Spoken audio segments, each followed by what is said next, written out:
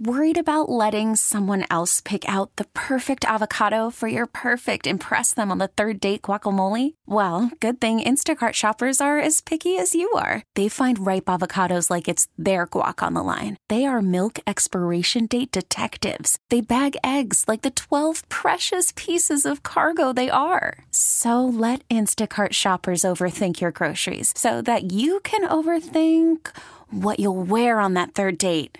Download the Instacart app to get free delivery on your first 3 orders while supplies last. Minimum $10 per order. Additional terms apply. This episode is brought to you by Progressive Insurance. Whether you love true crime or comedy, celebrity interviews or news, you call the shots on what's in your podcast queue. And guess what?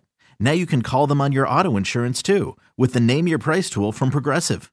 It works just the way it sounds. You tell Progressive how much you want to pay for car insurance, and they'll show you coverage options that fit your budget. Get your quote today at Progressive.com to join the over 28 million drivers who trust Progressive. Progressive Casualty Insurance Company and Affiliates. Price and coverage match limited by state law.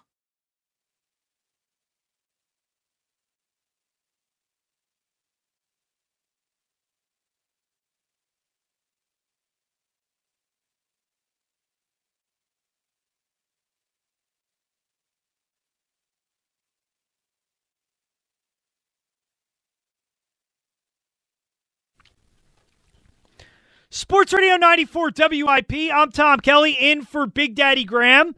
Open lines right now if you want to get in. Now's a good time. 215-592-9494 is how you join the show. Talking a lot of Sixers so far tonight, obviously, as James Harden is traded, but not to the Sixers. He ends up going to Brooklyn for just a massive haul of draft picks. Then Houston ends up flipping Karis LeVert to Indiana for Victor Oladipo, and I mean it's a massive deal. James Harden finally gets his wish. He is out of Houston, joins his buddies Kevin Durant, and I mean I guess maybe Kyrie Irving, Brooklyn. We don't know if Kyrie Irving is when he's going to be back to play again, but James Harden ends up going to Brooklyn, and the reporting was that Sixers and the Nets were in it to the very end. Wednesday afternoon, it appeared that the Sixers were getting James Harden. For about an hour, from 3 to 4 o'clock, it looked like this deal was getting done. And the Sixers were going to end up pulling the trigger, sending Ben Simmons, maybe Matisse Thybulle, and picks to Houston for James Harden.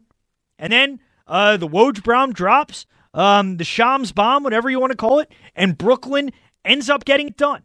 And in the end, Daryl Morey said no. And I think that's very interesting. And Mark Spears of ESPN reported that one of the big reasons Sixers didn't do this deal is that Doc Rivers did not want to trade Ben Simmons. And I want to know where people fall on this. How disappointed are you? I think everybody has some level of disappointment.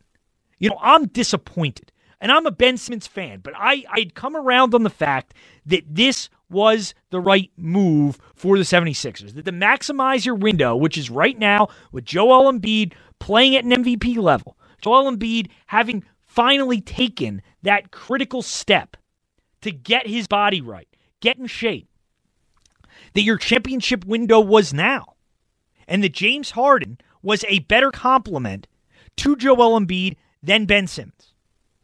I felt that way. And I am disappointed that this move didn't get done. But I, at the same time, trust Daryl Morey. And I trust that Daryl Morey will find other ways to improve this team down the line this season. Whether that be Bradley Beal coming available in a couple months. Whether that be somebody we're not even thinking about who comes available. Guys end up becoming available in the NBA seemingly out of nowhere. And I trust that Daryl Morey will find a way to get a deal done to improve this team, whether it includes Ben Simmons or not. But a lot of people are frustrated. A lot of people are upset. You know, do you trust Daryl Morey? Or do you think the Sixers blew a golden opportunity? Did they squander an unbelievable chance to get a top player in the NBA like James Harden. So we've been discussing that. Also, talking about the Eagles, and we've been talking about some of the coach candidates. We'll get to a couple more before we get out of here. But I got to get to this real quick. I never got a chance to talk about Tuesday, and we haven't talked about it yet because of all the Sixers stuff we've been doing. But I'm angry with the Eagles. Like, the Jeffrey Lurie press conference annoyed me. It bothered me. It concerned me for the future of this organization. But what we have heard since has angered me. Because for weeks, we knew what this decision for the Eagles offseason was most likely going to come down to. And it was going to come down to Jeffrey Lurie choosing between his head coach and his quarterback. And what happened and how this went down is nothing short of disgraceful. And, we all knew what was going to happen. We all knew who wanted Doug out. And now it's all out in the open. And first, we'll start with Ian Rappaport, who reported this on Monday after Doug was fired. Here was Ian Rappaport on Carson Wentz's role in the Doug Peterson dismissal. The other part of this involves Carson Wentz. Now, from what I understand, Carson Wentz would not have wanted to be back in Philadelphia had Doug Peterson come back. Just did not feel like there was any sense in continuing that relationship, to not think he was going to get better as a football player, and just didn't want to do it. The fact that Peterson is now out does increase the chances that Carson Wentz is back. He just didn't want to do it. Carson just didn't want to do it. And I'm sorry, man. I know I've ripped him all year, and people think I hate Carson. And you know what? I don't like the guy. I really don't like him. I think he is a baby. I think he is a child. I don't think he's a good quarterback. There was a time he was. He's not anymore. And he's not going to be again. And for him to pull this, because you know what it is. Carson's upset that he got benched. He's upset that Doug took him out of the game when he stunk, man. He was the worst quarterback in the NFL this year. And he's going to sulk, and he's going to cry, and he's going to get his way because that's what he's used to in this organization. There has been this precedent within the Eagles organization that whatever Carson wants, Carson gets. And I don't know if he was always this spoiled. I don't know if he grew up this way. But what he has become is a bad teammate. And we had that reporting years ago. We just chose to ignore it. I'll admit I chose to ignore it after 2018, the Philly Voice story. Everything that was reported in that has turned out to be true. You can tell his teammates don't like him. You can tell that he is particular, and that's putting it very nicely, over being coached. He doesn't respond well to coaching. He's very particular about what plays he wants to run, what he wants to do. I won't run this because Nick Foles ran this. I don't want to do this. I want to do that. And the guy has been such a crybaby. And this was from Troy Aikman on Wednesdays. He joined Michael Irvin. And I don't have the sound, but here's what Troy Aikman had to say. And this is Troy Aikman after he talked to Doug Peterson. And this was the impression Troy Aikman got. Is that Doug Peterson said in his from his conversation with Jeffrey Lurie, it was a difference of opinion in how they were going to move forward with the quarterback position. Troy Aikman says, it's my belief that Doug Peterson felt that Jalen Hurts should be the quarterback moving forward. And he thinks it all came down to how they're going to handle Carson Wentz. And we all knew this was what it was going to come down to. Was Jeffrey Lurie chose Carson Wentz over Doug Peterson. And I can't help but think that was a massive mistake. A massive mistake. And it just bothers me. It really bothers me the way this organization has coddled this guy for years. And when they had the opportunity to finally say enough is enough, man up You might not like the coach. You got to deal with the coach. You guys got to get on the same page. You got to figure this out. Carson Wentz got his coach fired. Let's face it. He at least played a role in it. And I want to get to some sound from Jeffrey Lurie here, because Jeffrey Lurie talked about this a little bit during his press conference, and he was asked about it. Here was Jeffrey Lurie on how much of the change, the decision to fire Doug, came down to Carson Wentz. This kind of decision has probably multiple variables, but it's not based on a quarterback or a particular position group. Certainly you have to look at the regression of our offense. This is a league that scored the most points ever in 2020.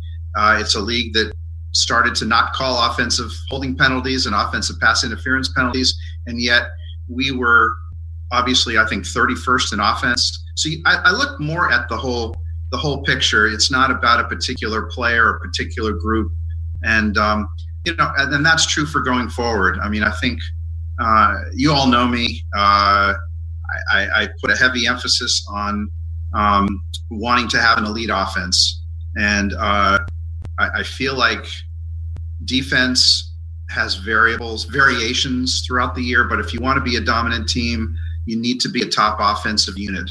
And I didn't see. It's hard for me to project that at the moment, and therefore, but it's multiple variable. I don't want you to think there's one possible explanation for a change in head coach. It's way far more complex than that. So, Jeffrey Lurie talks about the offense taking a step back. I mean, if you watch the games, you realize the offense took a step back because of the quarterback. I mean, you look late in the season, the offense looked a lot better when Jalen Hurts was in there. It did. A lot better. Significantly better. In all 4 games. Even the Dallas game and the Washington game. The offense actually moved the ball. They actually functioned at a somewhat respectable level. With Carson Wentz in there, they weren't doing anything. Part of that has to do with the fact that he only wants to run certain things. He only wants to run what Carson likes to run. He only likes to do what Carson likes to do. When people ask, why does Doug not change the play calling? Why do you think Doug didn't change the play calling? Doug didn't change the play calling because Carson doesn't want to run certain plays.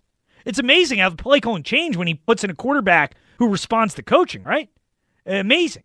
But we do now have that Troy Aikman audio. Here's exactly what Troy Aikman had to say in regards to Doug Peterson. Mike, I reached out to Doug Peterson yesterday when I heard the news, and I'm surprised. What I gathered, and I don't know, I don't have any insight, but what I gathered it came down to was a difference of opinion as to how they were moving forward at the quarterback position is what I sensed. I sensed that, here Jeff Lurie, the owner, has paid a lot of money to Carson Wentz, and they're on the hook with him. They can't get out of that contract, right away.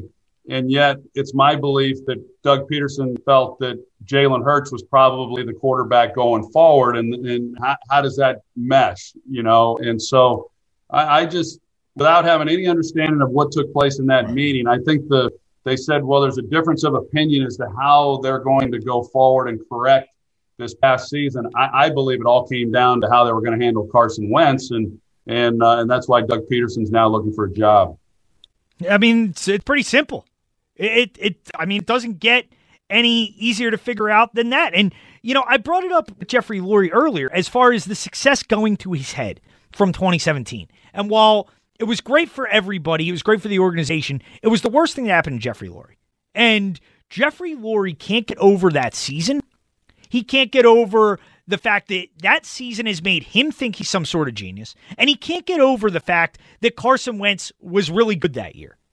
And the fact that ever since then, Carson Wentz hasn't been really good. Because Jeffrey Lurie believes that Carson Wentz is still that guy when he is not. He is clearly not, for anybody who's watching this team closely, for anybody that's watching Carson Wentz closely.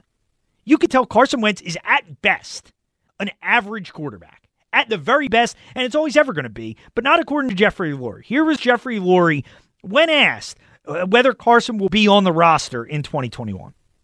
So Carson, first of all, I don't think any owner should decide that. I mean, that's not at all. Carson, to us, to me and to, I think, virtually everybody in our organization, is a quarterback that his first 4 years was in many ways elite and comparable to some of the great quarterbacks first 4 years in the league. Fifth year, obviously not satisfactory for whatever reasons. There are probably multiple reasons for that.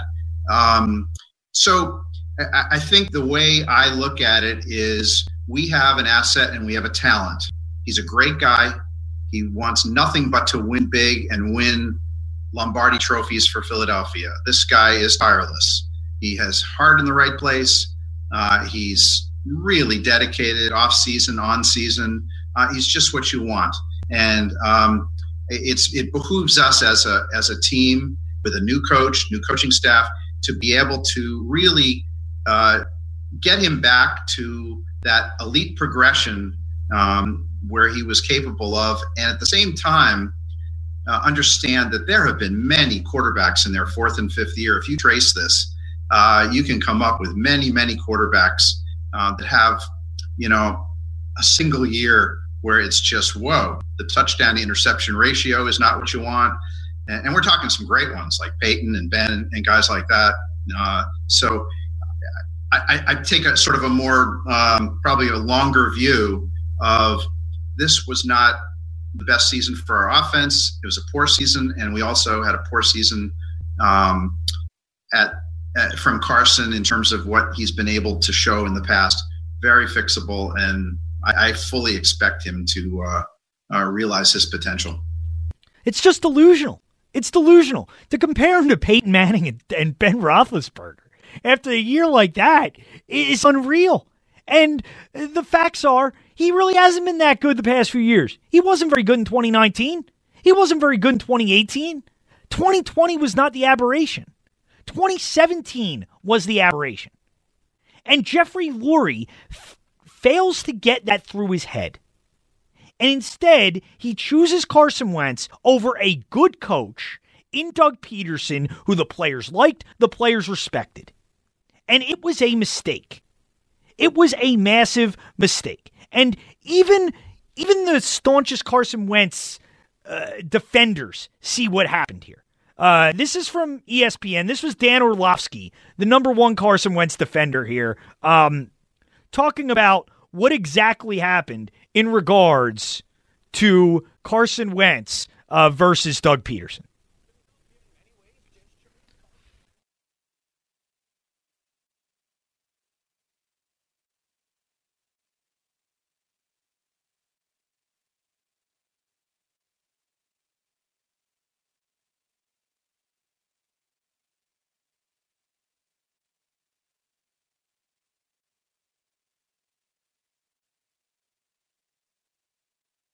And that's exactly what happened. Here's more from Dan Orlovsky on the next coach's job being to fix the broken Carson Wentz.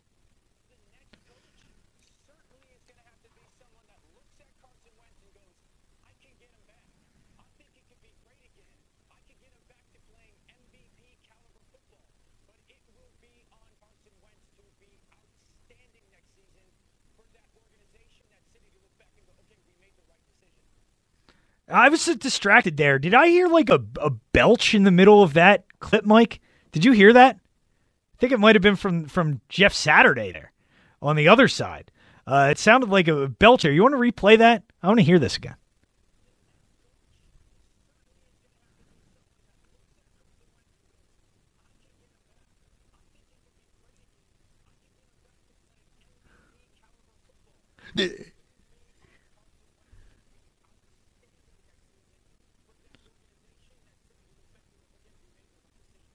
Yeah, I think I did hear something there. You got more from Troy Aikman, you said, Mike? Yeah, he basically echoes it. Okay, well, all right. Well, we'll get to that. Let's hear that.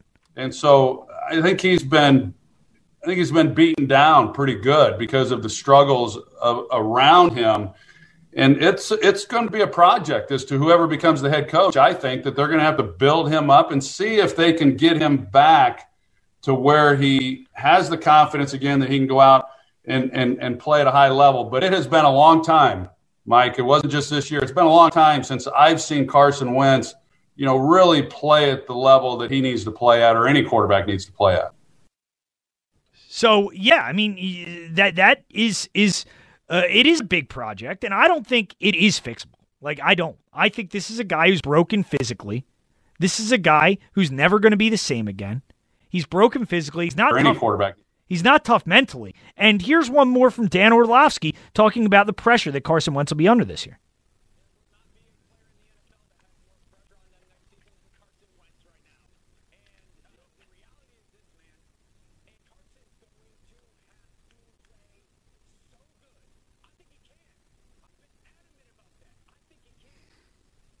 Like, why do you think he can? And this is the thing. He is obviously going to be under a lot of pressure if he's in Philadelphia, which I'm still Carson, I don't know if he still needs to reflect on whether he wants to play here or not. Well, he's counting his millions.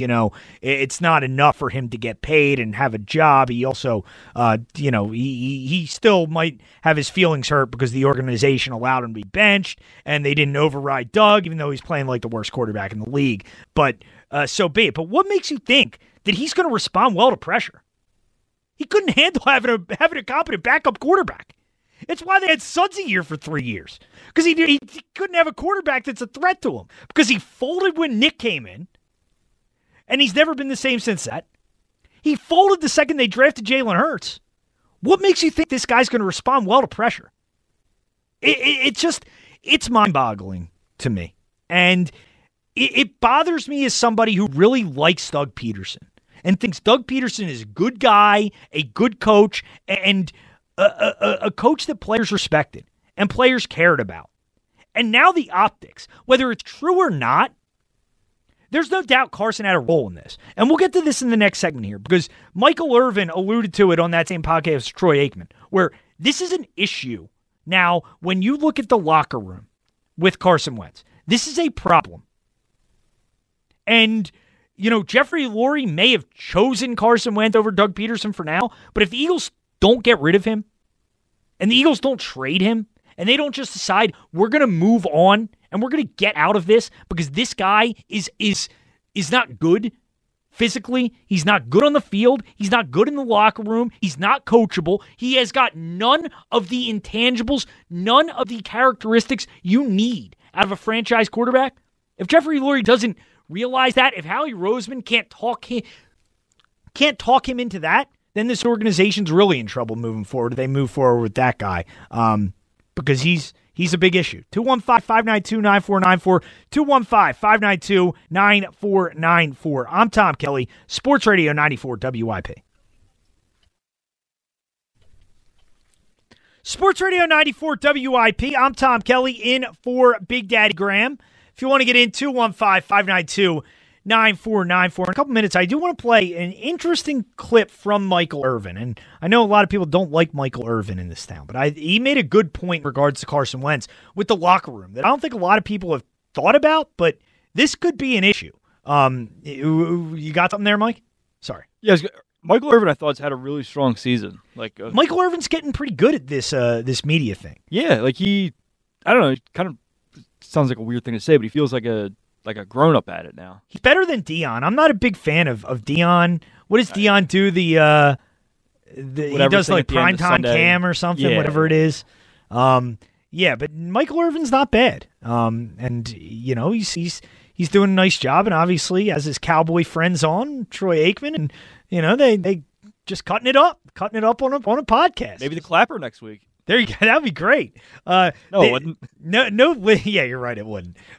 No links for the Eagles to the Clapper yet. That's a little bit of a disappointment, right? 25-1. Yeah. Good. What would you place a little wager on that, Mike? Would you place $10 on Jason Garrett to be the next Eagles head? If the Eagles fired Doug to hire Jason Garrett, that would be a donation. That wouldn't be a wager. Yeah. Who uses that line?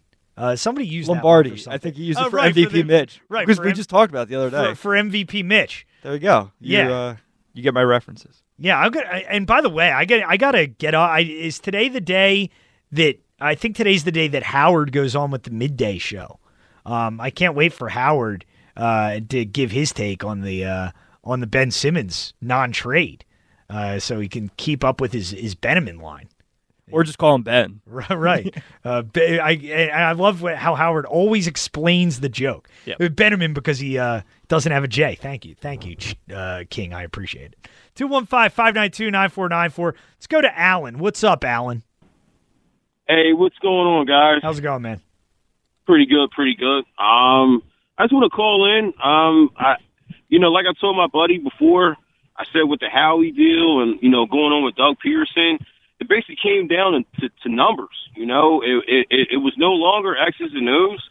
I know everybody's in love with Doug Peterson, like myself. I'm going to give him credit because, obviously he blessed us in this city that we, with a Super Bowl championship that we've been waiting for my whole lifetime, probably yours. So I take my hat off. But I think, at the end of the day, it came down to who was cheaper, like they say, cheaper to keeper. You know what I mean? So I don't know how you guys feel, but that's how I looked at the whole situation, taking my time and assessing it. I'm like, I think it came down to numbers and, it also came down to, they also want to stay at the cutting edge. You know what I mean? Yeah, Alan, I get it, but I also, you're paying him next year anyway. That's the thing. You're paying Carson Wentz next year regardless, but you can get out of the rest of that deal by trading him now. So I don't really, and if the Eagles are going to rebuild next year anyway, which Jeffrey Lurie basically said they're going to do, then I don't think it really matters if you're paying him next year or not. Right. And also, like I told him, I said, I really don't think that they wanted to get rid of Wentz and being a Howie had brought him in and, he was a part of that regime or whatever.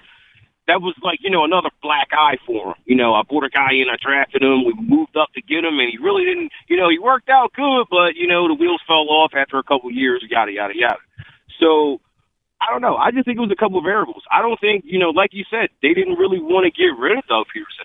But I really think that it came down to a money thing, and I think that they knew that Frank Wright and Filippo was the development stage for Carson Wentz.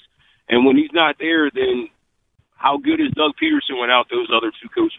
Yeah, no, I get you, Alan, and I appreciate it. But I'd say, the good quarterbacks can do it. Regardless, look at what Deshaun Watson had this year, okay? And I know Carson Wentz isn't as good as Deshaun Watson, but good quarterbacks don't just fall apart the way he did.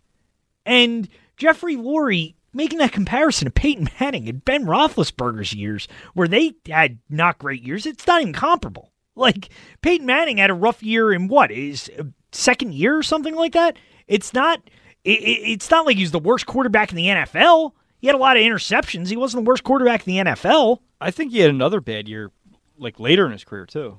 Much later, though, right? Within, 2 years of that, 3 years of that. I don't know. He wasn't that bad, though. That's the point. 2001, he threw 23 interceptions. That's what I'm thinking of. And he went 6-10. Okay. That's after going 13-3 and 10-6. He goes 6-10 with 23 picks. Okay. Well, I get it, but, I still think that comparison's absurd. I don't think Carson Wentz is going to be anything close to Peyton Manning. I think the better comparison to be hoped for is Eli Manning.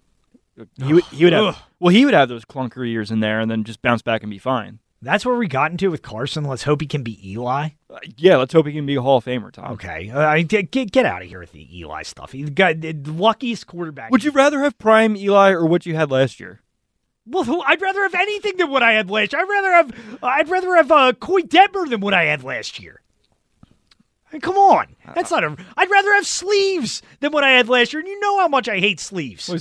Yeah, I was. That was a bad. No, I'm talking about Sammy. Yeah, my fault. You're right. I missed it. You're just playing devil's advocate. I get it, and No, I don't know. I thought it was a real comp. Okay, but so be it. But.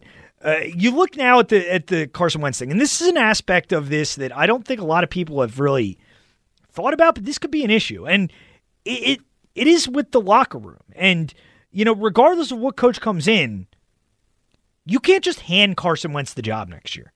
You can't. Because that's going to create a whole bunch of issues. Here's Michael Irvin on that exact situation and why, it's problematic for the Eagles to bring back Carson Wentz next season.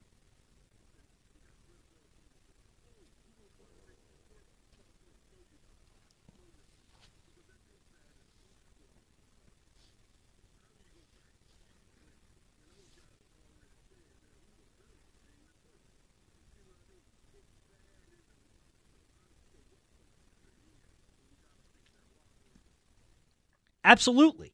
And, you need to, regardless of what coach you bring in, if Carson Wentz and Jalen Hurts are here, and I'm not trading Jalen Hurts. Like, I don't know what Jalen Hurts is going to be. I don't know if he's going to be any good. I don't know if he's going to be a starting quarterback in this league. But I'm not trading my insurance policy when Carson Wentz could just be terrible now. Like, we could go into next season and we could realize very quickly that this was not a Doug Peterson problem, that this has been a Carson Wentz problem the entire time. It's what I believe. It's still what I believe. I think he was the biggest issue for the team this year, and I think he got Doug Peterson fired, whether by telling Jeffrey Lurie he didn't want him, which he did, or just with his play, which was awful. He had a major role in getting Doug Peterson fired, and the organization is worse for it. And the way he's handled everything, I think, has been pathetic. It has been. From the very beginning, from getting benched to leaking out that he might not want to be here and that he only wants to be here if Doug's gone. And it's funny to me because I was listening to John Johnson earlier. John was on before I came on. And a couple callers called in, and they were, giving the same stuff about, Carson's this great guy, and Carson's this, has been wronged by the organization, and all the typical stuff you'll hear. But he has been a baby, and he's been unprofessional. And it's funny because I thought about this earlier when I was listening to the Hoop Collective podcast, where Ben Simmons is a guy who gets trashed in this town every single day. I don't think there's any... Mike, is there anybody that gets criticized in Philadelphia more than Ben Simmons from an athlete perspective? Well, Howie's not an athlete, so yeah, just Ben. Right. Just Ben. Yeah. I'm trying to think anybody on the Phillies. I don't think so. No one cares about Harper. Yeah, nobody... Yeah. I rip Slay, but not really. I'm really the only one who does that. Oh, who's emerged is Jason Peters. Yeah, but, his approval rating is just me. Yeah. Like, it's just whatever percent I am of the Eagles fan base. Right. It's just me. Right. And you're going to die on that hill. But, because somebody had asked earlier, a caller earlier, would this impact Ben Simmons down the line, the fact that he was being mentioned in trade rumors? And my answer was no. Because as opposed to Carson, who gets coddled and expects everything to be catered to him, Ben Simmons is a professional. And I don't expect this to affect Ben Simmons in any way. Now, was Ben Simmons' play affected as he was in trade talks? Maybe. And that's somewhat normal. I think if you're not somewhat influenced by trade talks, that's somewhat normal. But I don't expect Ben Simmons to resent the organization for them talking about him being in a trade. I actually expect the exact opposite. And here was Brian Windhorst on the Hoop Collective talking about Ben Simmons' reaction after not being traded on Wednesday.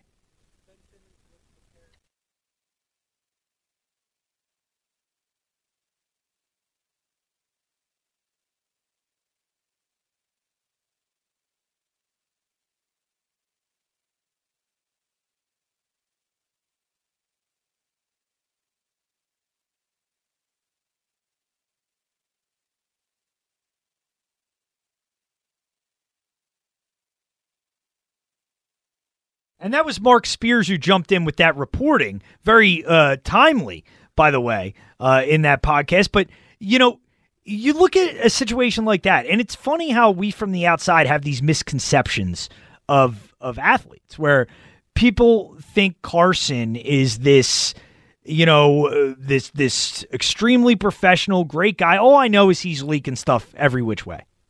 He is. I mean, whether it's his representation or him, he's handled this entire situation horribly.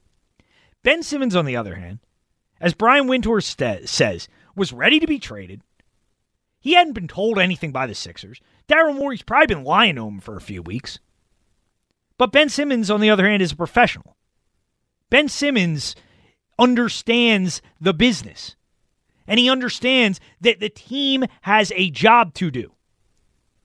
And the Sixers' job was to try to make their team the best possible. Just like the Eagles' job was when they benched Carson.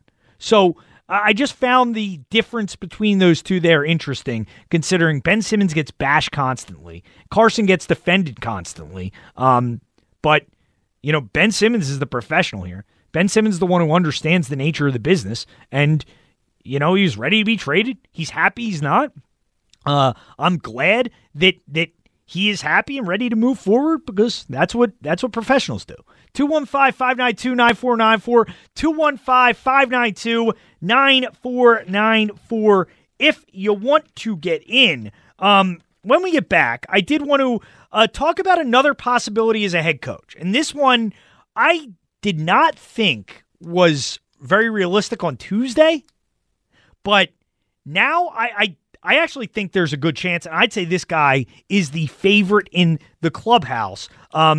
Based on what Jeffrey Lurie had to say as his reasoning for firing Doug Peterson, whether it's true or not, I think he's laying the groundwork for this guy to potentially be hired as the new head coach. And I also got to get to a crazy theory from Mike Angelina on who he thinks the Eagles should reach out to for head coach. You're not going to want to miss this. It is absurd. It is crazy, Mike. It is a crazy theory. Fans of the Rob Ellis program have heard it. So okay. Well, if you weren't listening last night, for whatever reason, you absolutely should be listening to Rob and myself and John tomorrow night. But I couldn't believe when you texted me this take earlier today. I told you it was the dumbest thing I ever heard, and I feel bad doing that, but it was absurd. Somebody else here was very approving of the take. Okay, well, we'll talk about it next. 215-592-9494. I'm Tom Kelly, Sports Radio 94 WIP. Sports Radio 94 WIP. I'm Tom Kelly, in for Big Daddy Graham. If you want to get in, 215-592-9494. Open lines right now. In the next segment, we'll kind of recap some of the things we've been talking about. We'll get back. We'll play some of the sound again from earlier from the Hoop Collective for those who missed it at the top of the show. We'll play that in the next segment. Brian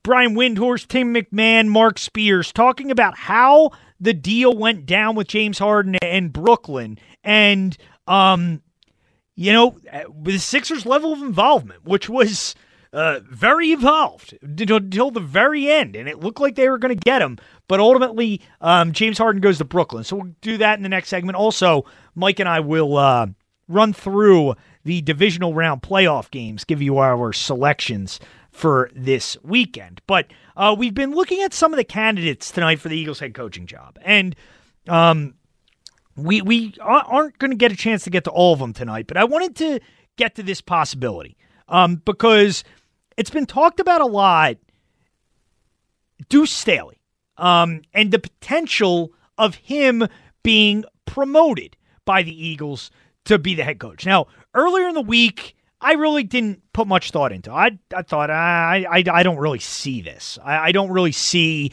the Eagles hiring from within and promoting Deuce at this point. Not that Deuce doesn't deserve it. I think Deuce Staley does deserve an opportunity. I'm not sure if this is the right opportunity at this time. But I certainly think there are worse choices, and I think Deuce Staley brings some interesting things to the table. And the more I thought about it, the more I think this is a real possibility this could happen. And part of the reason is that when I listen back to some of the things Jeffrey Lurie had to say, I feel like Jeffrey Lurie is almost laying the groundwork for this hire to be made. Like, in the past, the Eagles gave Deuce an interview in 2016. I don't think they really believed he was ready yet.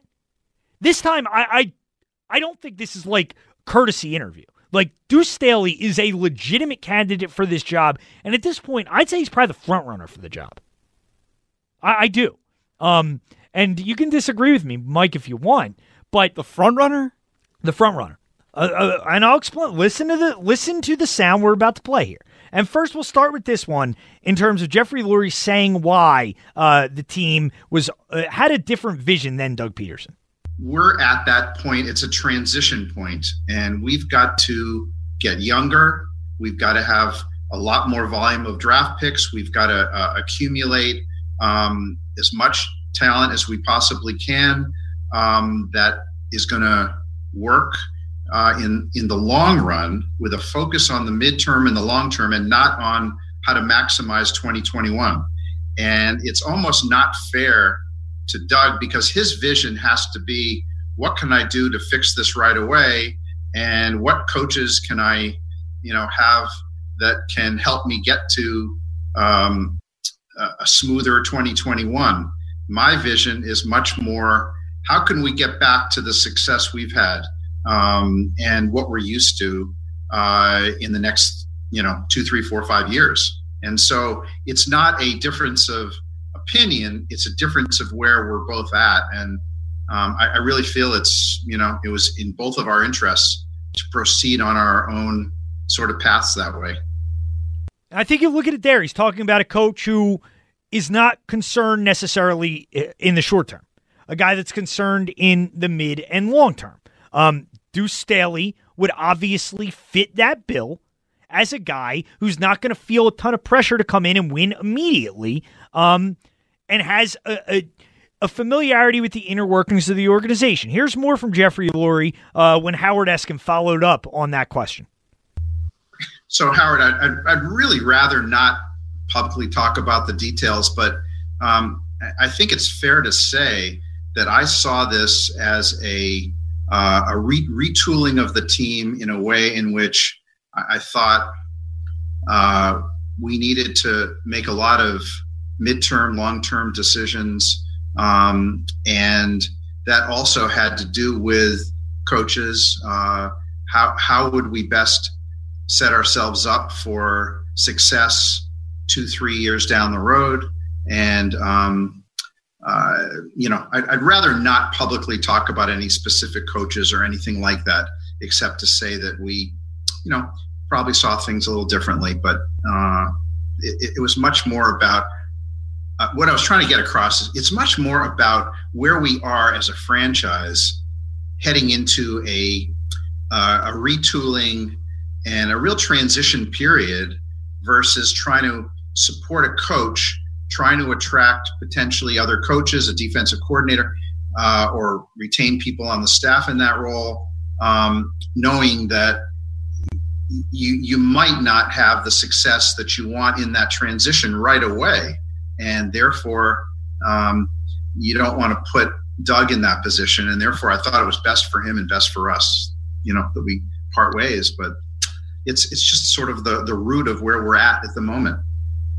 And it's an interesting way that Jeffrey Lurie's framing that, where, almost like, and this part of it is kind of ridiculous, that we're almost doing Doug a favor by firing him because, he'd be going into a lame duck year.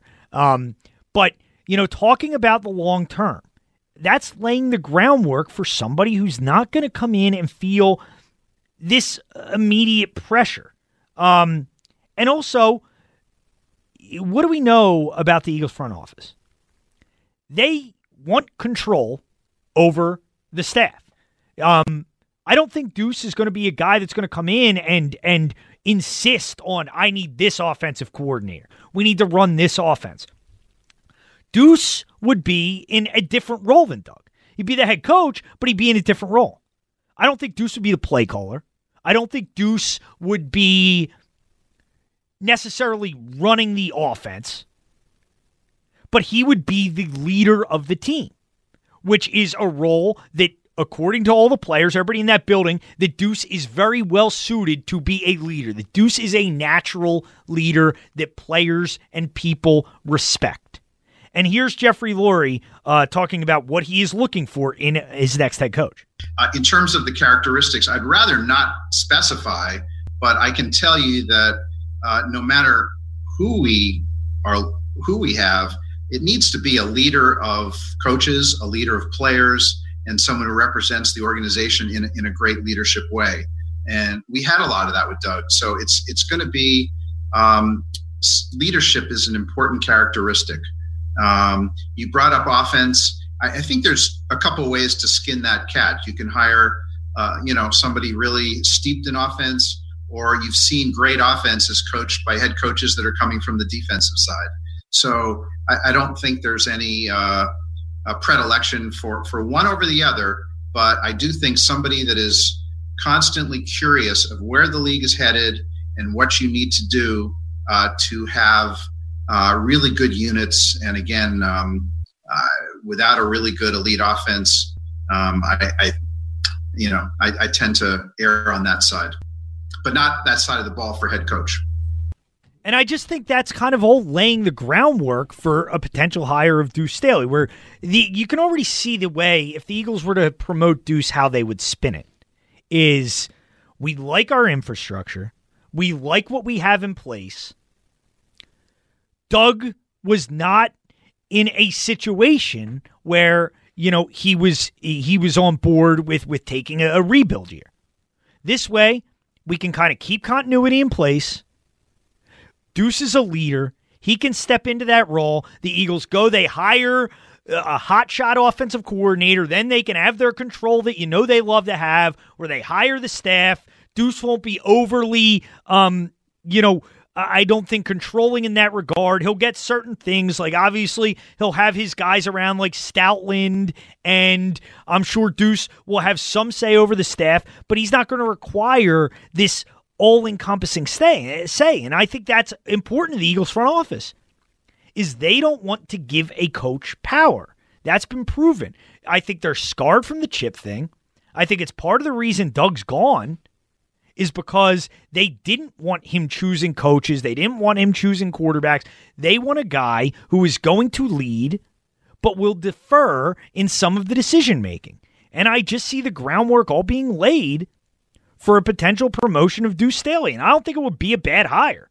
I really don't. The only problem with it is if you're bringing in an offensive coordinator to call plays, any offensive coordinator that is a good play caller is going to be gone very quickly because they will get a head coaching job and you just have to continue through this cycle. So that's the one issue I see with it. But I do think that Deuce Staley is a legitimate possibility to be the next head coach of this team. And I don't think it would be a bad choice. He deserves to be near the top of the list of guys to interview. Now, I do got to get to this because I wanted to do a little appreciation segment, as it was yesterday was the 3-year anniversary of the Falcons playoff win. The Eagles won 15-10 that Jeffrey Lurie seemed to forget about when he just told Jim Schwartz, that wasn't a good performance in the Super Bowl, even though the Eagles won that game. The Eagles defense won that game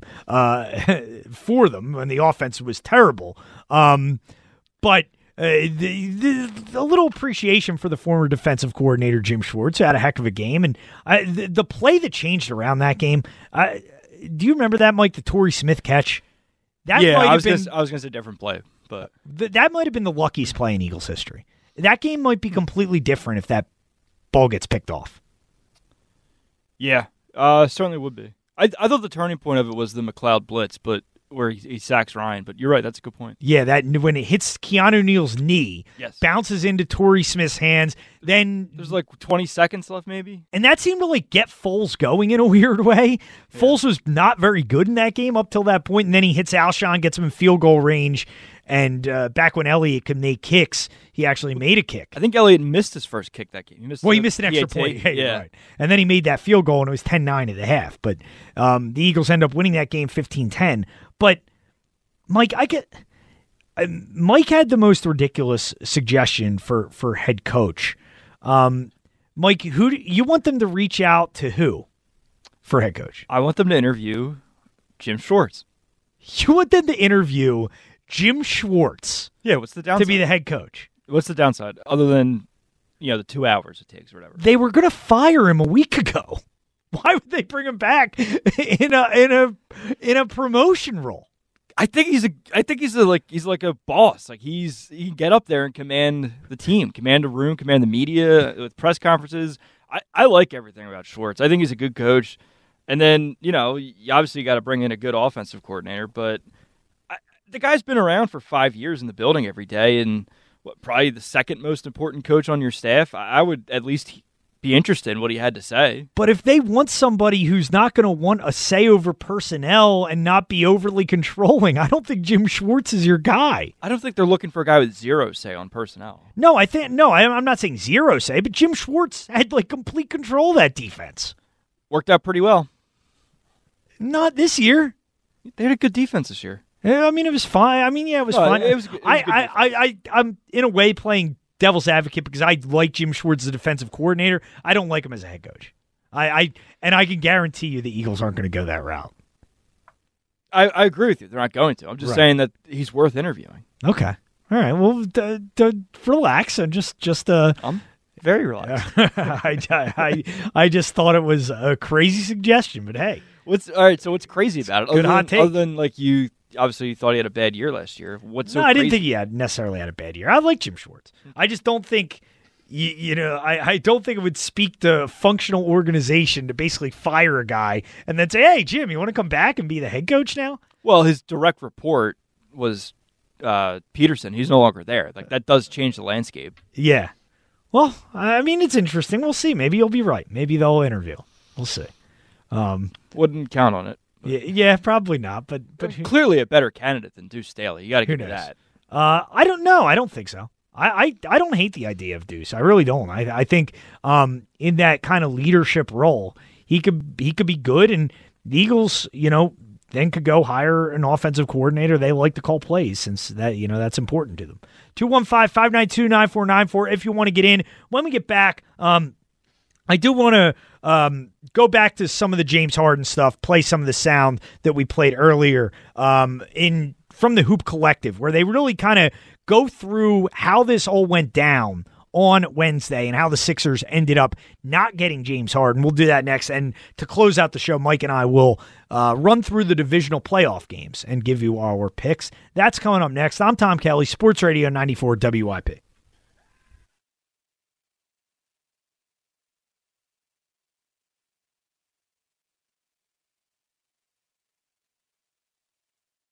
This episode is brought to you by Progressive Insurance. Whether you love true crime or comedy, celebrity interviews or news, you call the shots on what's in your podcast queue. And guess what? Now you can call them on your auto insurance too with the Name Your Price tool from Progressive. It works just the way it sounds. You tell Progressive how much you want to pay for car insurance, and they'll show you coverage options that fit your budget. Get your quote today at Progressive.com to join the over 28 million drivers who trust Progressive. Progressive Casualty Insurance Company and Affiliates. Price and coverage match limited by state law.